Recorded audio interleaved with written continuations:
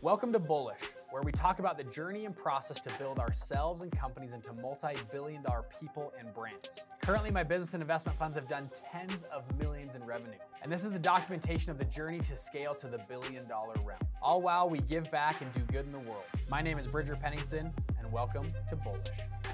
All right, people, welcome back to the show. Today we got with us Mr. Jeffrey Flamm. Good to have you with us. Thank you, Bridger.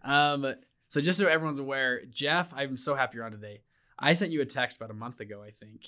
And I really was thinking about people in my life that I see as mentors or coaches or just people that I really respect in all areas of life. Because there's people, all of us, we follow different people or have, at least young guys. I'm trying to find like, okay, who's really good at money? I'll follow them for money. Or who's really good at taxes? They'll teach me about taxes. Who's really good at family stuff? They'll teach me about family or religion or whatever. And it's very rare to find, I like to find mentors and coaches, to find someone that I believe at least has like one in life in every different way.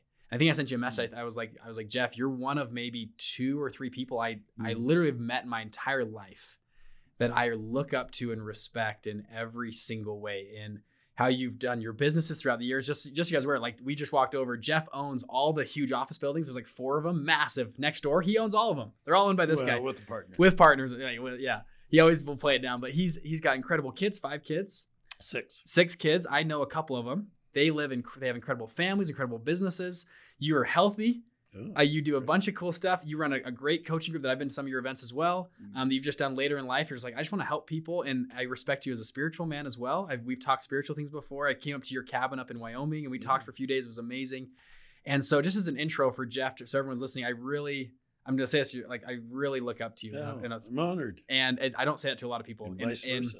In every single category of life. So we're going to talk about those kind of categories. That's actually your group, Zenith Mastermind. That's what you talk about. It's actually, you want to walk us through you have all the F's you guys talk about, right? What are they? Well, I started this mastermind after a model I established in 1992 for my own family. What I wanted to do to raise a great family, and I wanted to have them balanced in all areas. So in 92, I read this book, and I got inspired with the scriptures, and I sat and filled out a yellow pad with 5 areas that I wanted to teach my kids. And they were the importance of family, faith, finance or business, and then fun and fitness. I wanted everything in life to be fun, because if it's not fun, I don't want to do it. Yeah. If I don't enjoy going to work, I don't want to go to work. So I like to make everything I do fun at some point. It's not fun every minute, but it's got to be fun. Yeah. And then later I added one more area, which is fulfillment. Once you really accomplish most things in your life, you feel fulfilled.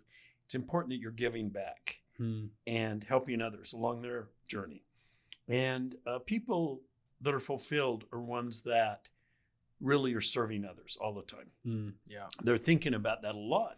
And that starts when you're young, not when you've accomplished some great goal, but you need to learn those principles along the way. Well, the concept of, if you don't give when you're poor, you won't give when you're rich. Exactly. Right? Have you seen that's been true for people totally throughout true. your career? Well, my dad and mom taught me that. And my dad was the one that said that to me a lot. He said, you need to be generous when you have a little, or you won't be generous when you have a lot. And I have a friend who made millions in the sale of his company and gave some to his kids. And I noticed over the years, I don't see the kids have ever been philanthropic at all, and they're mega millionaires.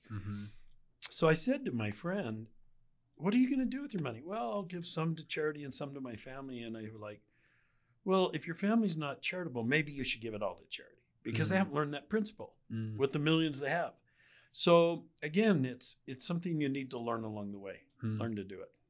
I think you told me this example earlier, this family, that a lot of the kids went off the rails, right? They got a bunch of money, and this wasn't millions, this is tens of millions, hundreds of millions, correct? Well, it would be hundreds now if they had been wise. If they had been wise, right? And it's funny how these kids were gifted money, right? But it just took them off the rails. Is that correct? Well, yeah, I think only 2 of them ever worked a day after that. So, what does that do to your kids? But a bigger concern is if you look at grandchildren. Grandchildren that grow up only seeing their parents jet set around the country and play, they think that's what life is. They don't know about work. So they're very insecure, very insecure. Most of them get into trying to find happiness they get into drugs and the wrong lifestyle, right? And we see that all the time. If you follow any programming or read books on multi-generational wealth, you'll see that kids that inherit a lot of money usually are not happy. So, okay, let's dive into this. So you can tell us briefly about your business way back when. You sold your business for I don't know if you disclosed the amount, but a good chunk of money. For a lot. For a lot. Very good. What was the year? And tell us briefly about the business. What were you guys doing? And walk us through that. Well, I want to ask how this affected your kids and how you've produced incredible kids. But let's start with your business. Yeah. Well, I graduated from Weber State in 1977 and went into financial planning with my father and two of my brothers. So I was a financial consultant helping people save for retirement, invest money, as well as health insurance and life insurance. And I just noticed that there was a real need in health insurance for somebody to manage it for big companies, for Fortune 500 companies, because they're all doing it in-house. They don't know anything about it. Yep. So my partner and I left the business with my father and started this company called Health Benefits America.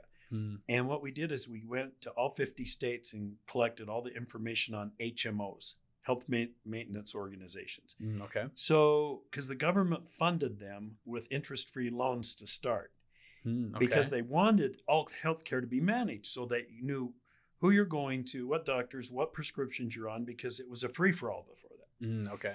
So we built the first system and proved the model here in Utah the first year. Second year, we sold Mountain Bell, did it in 7 states. They merged with US West in 14 states, so we got that. And then the next year we went out to 4 companies we met at a conference. And it was Sears, Holiday Inns, Marriott, and Kodak. Wow. And so and one business were they big at the time, those names? They were all big. Oh, they were already big. Oh, they were huge. Okay. This is back in 87. Okay, gotcha. 86 or 7. Hey, what's going on, people? Hope you're enjoying the show. This is Bridger Pennington here. So if you've liked the show so far, if you're more of a visual learner, we actually post almost all of these to YouTube. So if you go look me up, Bridger Pennington on YouTube, we're there. We actually have a ton of different content on funds and different business structure and strategy, stuff that we kind of don't touch on the podcast, but are more visual-based stuff. So if you're a visual learner, go to YouTube and go check me out, Bridger Pennington on YouTube. With that, we'll get back to the show. Thanks, guys. So we went to Sears first. She signed up for us. And I'll tell an interesting story. I think the visitors would like that. She brought us coffee and donuts. Of course, we ate the donuts. We didn't drink the coffee because we don't drink coffee. So after, she said, guess what? I'm going to use you guys. And there's 2 reasons. And we said, yeah, what are the reasons? We need what you have. And second, I can tell you're men of integrity because you live your faith. I knew you were from Utah, so I brought in coffee to see if you would drink it. If you drank it, I was going to ask you if you were LDS. And if you were, I wasn't going to use you because you're not true to your principles. Interesting. Wow. So here, Senior VP of Benefits of Sears tested us to see if we lived our religion. Interesting. Wow. So it's a great story, That's great really learning cool. lesson, Yeah. right? Then we went to Holiday and sold them. Then we went to Marriott and sold them. And we were on our way to Kodak, and I get a call from Xerox. Hold on, real quick. You're just selling. You're just selling people left and right. Walk us through some of this. Like, you guys obviously were selling really well. Well, what were you doing? Like, sell. Yeah, what were you selling? Yeah. We said you have to manage all these HMOs because it's been government mandated. Yep. You have to offer 2 HMOs in each area to your employees, so that we're controlling healthcare costs. And so it was forced on them. And so all of a sudden now they've got 45 people in the benefits department handling forms every year as people sign up for new health care and getting that done and paying all these different HMOs in the country because they're different in every state. Just like IHC is unique here. Interesting. Every state has hospitals that started them, Yep. doctor groups that started them. So there were over 400 HMOs. And so you had the perfect solution. So we made the first database. There wasn't one nationally. Cool. So we built the first database where we could go in and run their employees against it and say this HMO can service 92% of your employees because they live within 30 miles of one of their hospitals. That was the criteria. And this one can only do 70% and this one only 40%. And this one's average rates are this. Their physician average turnover is this. Their employee grievances are this. So we could tell them everything. Yeah. So anyway, on that business trip, as we were heading to Kodak, I get a call from Xerox. And they said, we were talking to our friends at Kodak, and they said, you manage HMOs. Oh, gotcha. Can you stop while you're out here and visit us? So we went to Xerox on the way to Kodak, sold them. So we sold 5 companies on our first business trip. So we knew we had just high-fiving the whole way home. Yeah. But you know what? I've never seen a product easier to sell. Yeah. Because we said the HMOs will pay us commission, so you can get rid of 45 people, and we do it, and the HMOs pay us. Yeah. And that's HMOs normally paid 5% or 8% to brokers. We charged 1% because we got it on everybody. Wow, cool. What did you guys were compiling this into a database? Yeah. What does a database look like in 1987, right? It was very, very new. There weren't clouds. There weren't big servers. Yeah, there's no what was it like? What would you do?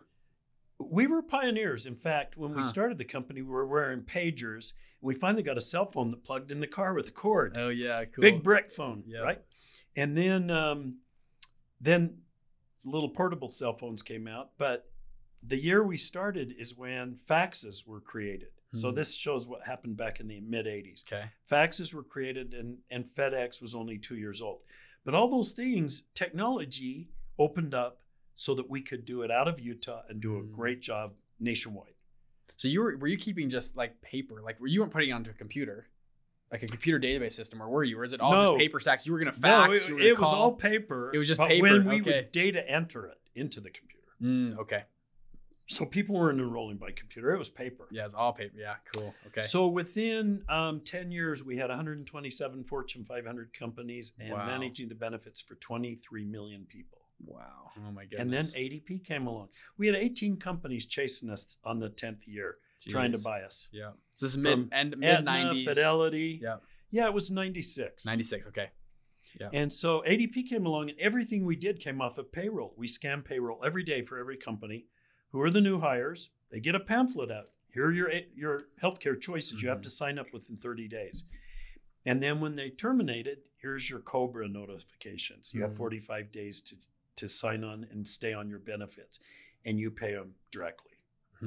So we collect the money and send it to the HMO. So there's a lot of management. Big data management. 23 million people getting benefits from you. How many employee headcount did you guys have internally to manage all that?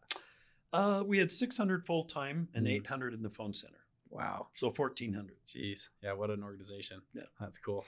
So the best part was when ADP came out, first they came to meet with us to do COBRA, which is continuation of benefits. When somebody quits, they're allowed to stay on their healthcare plan in case they don't have another job or whatever. And say your wife's 7 months pregnant, you got to stay on so it pays for that baby. So they allowed the employee to pay the premiums, and you can stay on it for 18 months after you leave your current employer. That's what COBRA is. That makes sense. So they came out and said our competitor Paychex is offering COBRA administration to their payroll customers, and we don't have one. We don't have a system, so we want to hire you to do it. So they came out, walked through our operations, saw our client names on all the doors and buildings and stuff. We had lists of them. And each of our conference rooms was named after a city. This was Chicago, and it had, Sears and R.R. Donnelley and all of our clients' names. Cool. And the pictures of the directors of benefits were on the wall. Said, this is who we work for, not me. This is who you work for. Yeah. So we had their pictures in the conference room. And if you went into Washington, D.C. conference room, there was Marriott. And, cool. What a cool thing for employees. That's awesome. Yeah. So that's how we did it. But anyway, so when they sold, I said, well, we want to do something for the employees because we had self-funded it. So we didn't have any investors. So the only stock was held by Ron and I and our key executives and our families that we gifted it to. So I said, what can we do for employees? And they said, nothing, because right now you're pooling stock. We give you ADP stock and retire HBA stock. So you now have ADP stock, and you're not taxed on it until you sell it. Gotcha. But if you do anything... Were they a public company? Oh, they're huge. ADP was public at the time. Yeah. Okay.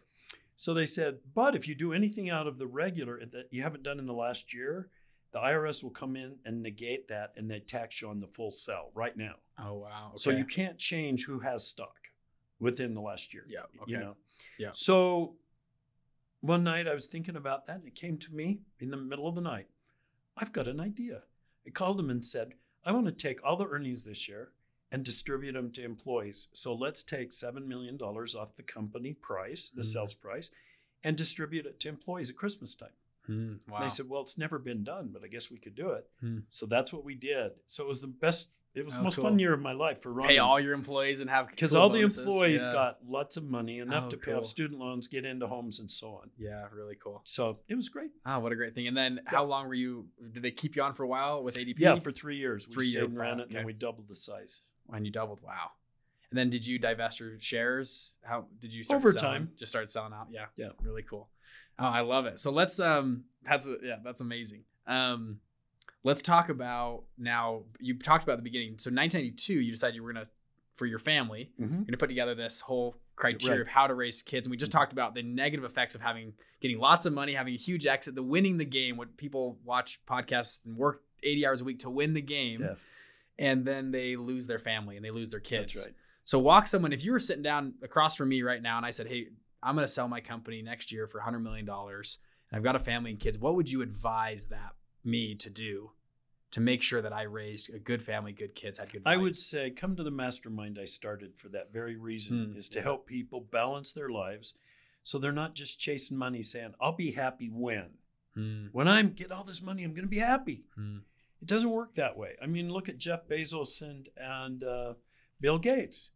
All the money in the world, right? But they don't have their families together. Both divorced recently. Yeah, both divorced. So, if you don't keep balance along the way, everything can fall apart when the money comes. So what you want to do is keep balance. So with Zenith, I decided one day, let's start this, because I was mentoring small groups. You were one of them. Yeah, I came to that first group. There's like 9 guys or something, and 4 mentors I brought in, right? And fantastic we mentored weekend, for a couple by the days. way. I love that. Well, look at the connections you've made. Oh, it's been amazing. And others through Zenith. And so then someone posted about this event we did at the ranch, and I had 100 requests in the next 2 weeks asking if they could come to one if I did it again. Well, and I didn't have enough lunches to mentor all these people. So I decided, let's do this in a formal way. So I tried to create a model of a mastermind that's not just on how to 10x your business. It's really how to balance your life. Yeah. And that's what we do. No, that's amazing. Hey guys, hope you're enjoying the show. Now, as you know, we don't run advertisements on this channel. We just spread this by word of mouth. So if you can, please rate and review the show. If it's benefited your life in any way, please drop that down below. I actually love reading them. I love seeing what people say and share and stuff. So if you guys can, if this show has helped you in any way, shape, or form, please rate and review and share this with a friend or two that may benefit their life. We do this just to help more people understand this game that we're playing.